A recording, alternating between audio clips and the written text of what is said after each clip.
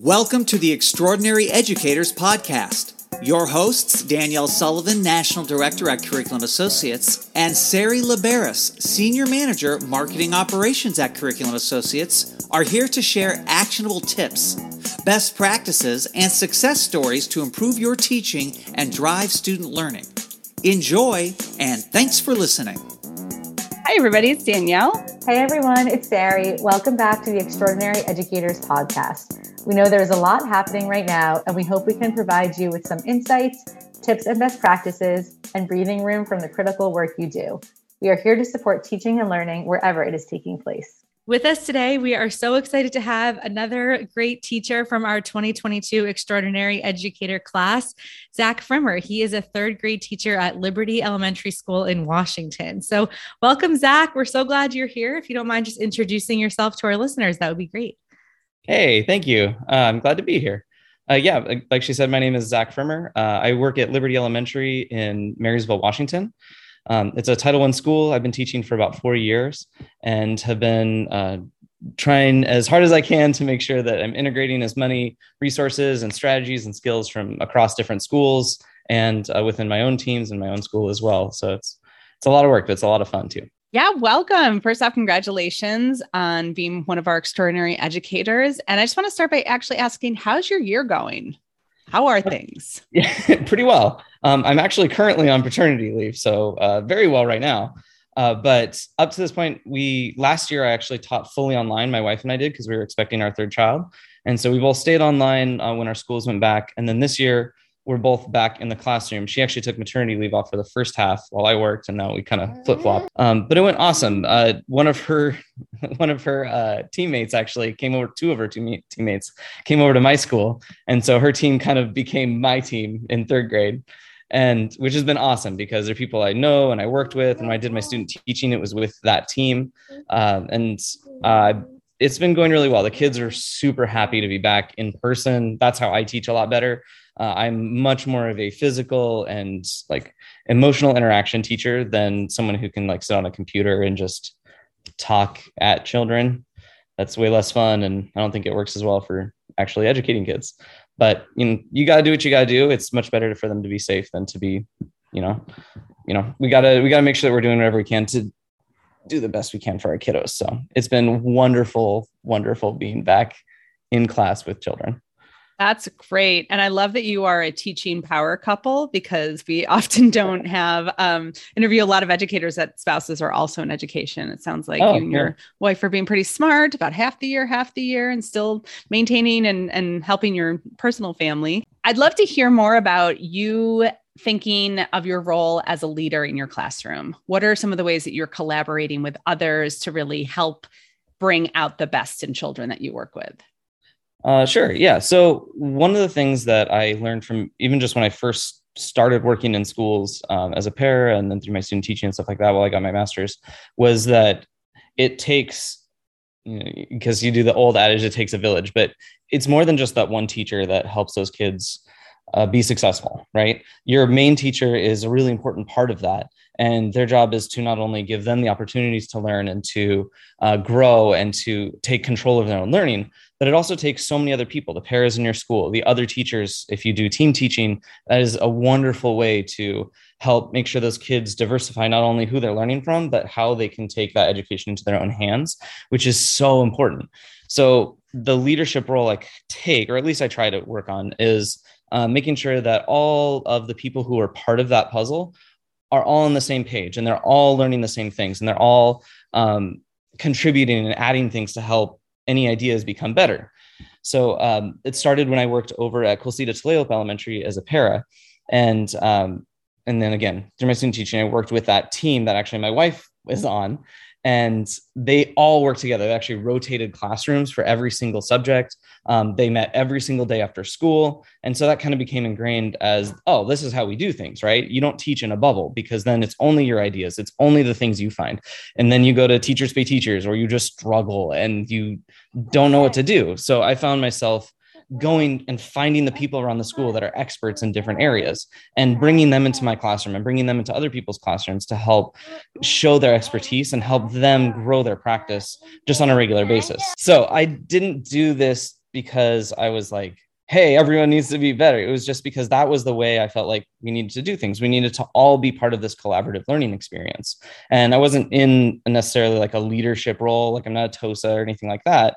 I just thought, hey, this is a great way for us to become a better community as professionals, a better way to, especially for our kids, to help them grow and be more successful. And it provides a better example to the students of, hey, this is how you can interact when you grow up in a personal, in a professional setting, as well as in your student setting. You have to rely on each other. You have to collaborate with each other, which we do a lot in our classes. That's why we focus a lot on like AVID and GLAD strategies, because they really make the kids work together and rely on each other to be successful. And so I show that through not only my own teaching practice in the classroom, through things like Socratic seminars and philosophical chairs, but also with other teachers and through things like leading staff PDs and being part of the building equity leadership team and things like that, where I can help myself grow and also be a good example for the kids to show them, hey, this is how you can be successful. You're not on your own. Yeah, you just said so many amazing, amazing things. I feel like we could spend hours dissecting each piece. Thank you for sharing all of that. I think some of the main ones that I took away is like, first of all, just valuing the other experts in the building. So many times you do feel like you're teaching in a bubble, and just knowing that there's so much strength around you and bringing those people in. And then I just love the metacognitive piece of it, where like you're modeling for students how to do what you want them to be doing in your classroom, which is collaborate, learning from each other, respecting each other. It's so, so powerful. So thank you for sharing that. I'm curious if you have any, like, if this sounds appealing to other folks who maybe don't do this as much right now, right? Listeners who are like, yeah, I want to do that. What are some like things, like replicable things that you might do weekly or monthly or even daily that kind of echo the sentiment that you just explained? Does that make sense? Yeah. One thing that I really focused on in the beginning was making sure I was involved in my school as possible. And I was very fortunate that I had a school culture that really helped me do that. But just becoming as involved right off the bat, I joined our BLT team. And I'm not saying you have to make that kind of commitment, but just going to everybody in the school that you figure out who is actually an expert in what, because everybody's an expert in something. Everyone is really good at that, even one thing. But there's some people who are really great at a lot of things that I go to a lot for help, or I go to a lot for advice or to get their opinion on something. So my biggest piece of advice would be learn what the strengths of your team are. Learn what the strengths of that family at your school is, because those are the people that you can go to when you run into a problem, and you don't have to just languish on it, right? You can go to that person and say, hey, this is a weird issue I'm having. What do you think? And when you do that, the more you do that, the more cohesive your team becomes, the more reliant your school family becomes on each other. And that helps you be more successful, and it helps empower those around you to be more successful as well, and to want to help. Because I have a couple of colleagues who are in other schools that don't necessarily have that kind of supportive culture, and they're trying to change that. And one of the things that we've been doing is having them go to other people and find people in different teams in different grade levels. Sometimes maybe it's a reading coach who actually is really, really good with a specific type of like a writing technique or something like that. And you can go to them and say, hey, I've been having this issue with some of these kids. What do you think? Or would you be able to come in and work with my kids for a minute? Or can I watch you do a small group? And that helps not only you grow that practice, but again, it shows the kids that, hey, everyone's involved in your learning, and it helps you build a community that is reliant on each other and can go to each other without feeling weird about it, or without feeling like, hey, I'm not sure if I feel comfortable talking with other people. It helps you really kind of open up those conversations. So finding experts in your school. That's a very long-winded way of saying finding experts in your school, or finding people who are good at things and giving them the opportunity to show that they're good at it. And thank you. Yes. And the other huge benefit of doing what you're doing is to feel less isolated, less alone. It is hard time to be a teacher. I mean, y'all, people who are listening are experiencing it. I'm sure you understand it. You read it in the news all the time. And the best way to solve loneliness is through connection. And actually, when we are around other people and can have coworkers at work that not only we're collaborating with, you can get into flow, you can really start to have more joy and fun. That is going to enhance your teacher experience and is also going to reduce the level of burnout. So everything you're saying, not only does it great to benefit academically, different learning styles, all of the benefits you listed, and it's also going to help with your mental wellness and connection at schools.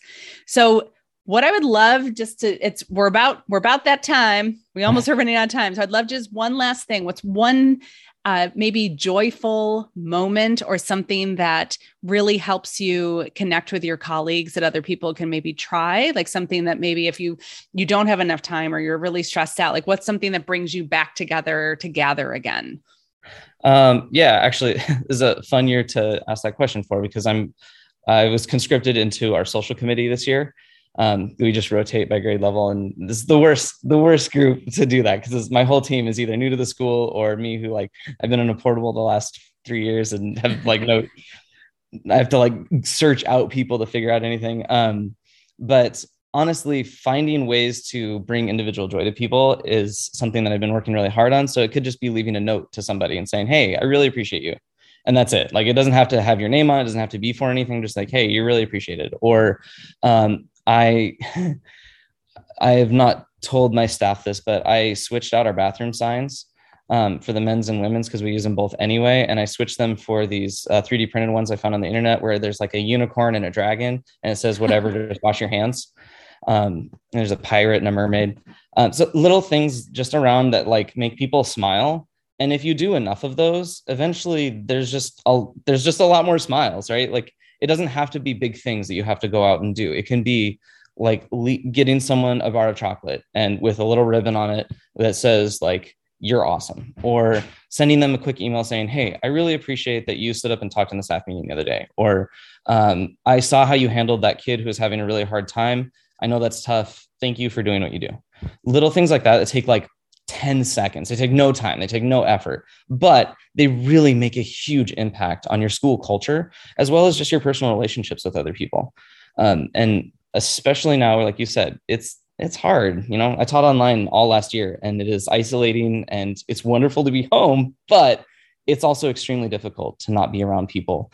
And to foster those relationships and build those connections makes such a huge impact on not only the mental health of the people around you, but the caring attitude that people carry on, not only through staff to staff interaction, but most importantly into the kids. And they see that, and they see how you start treating each other after you have that positive relationship that you're building.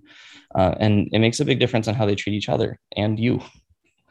It's so true. They really do echo what you do and your actions and just your like aura almost, you know? And I love those small examples you said, just like writing a note, writing a Post-it, putting it on someone's computer. It takes 2 seconds, but it can really make their day, their week, their month, you know, and enough of those small things do add up. So really appreciate your insights and expertise, Zach. Thank you so much for being here. And it was great to chat with you. Yeah, it was awesome talking with you guys. Thank you for having me. Thank you so much for listening. You can follow along, as always, on Twitter at Curriculum Assoc and on Instagram at MyIReady. And be sure to tag us in your posts so we can see the work you do. If you have feedback about the podcast, a topic of interest, or want to be a guest, please email extraordinaryeducators@cainc.com. Please be sure to subscribe where you listen to podcasts and review an episode if you feel inclined, so we can reach more educators. This is about you. We are here for you. So until we meet again, be you, be true, be extraordinary. This podcast is produced by Curriculum Associates and is the copyrighted material and intellectual property of Curriculum Associates.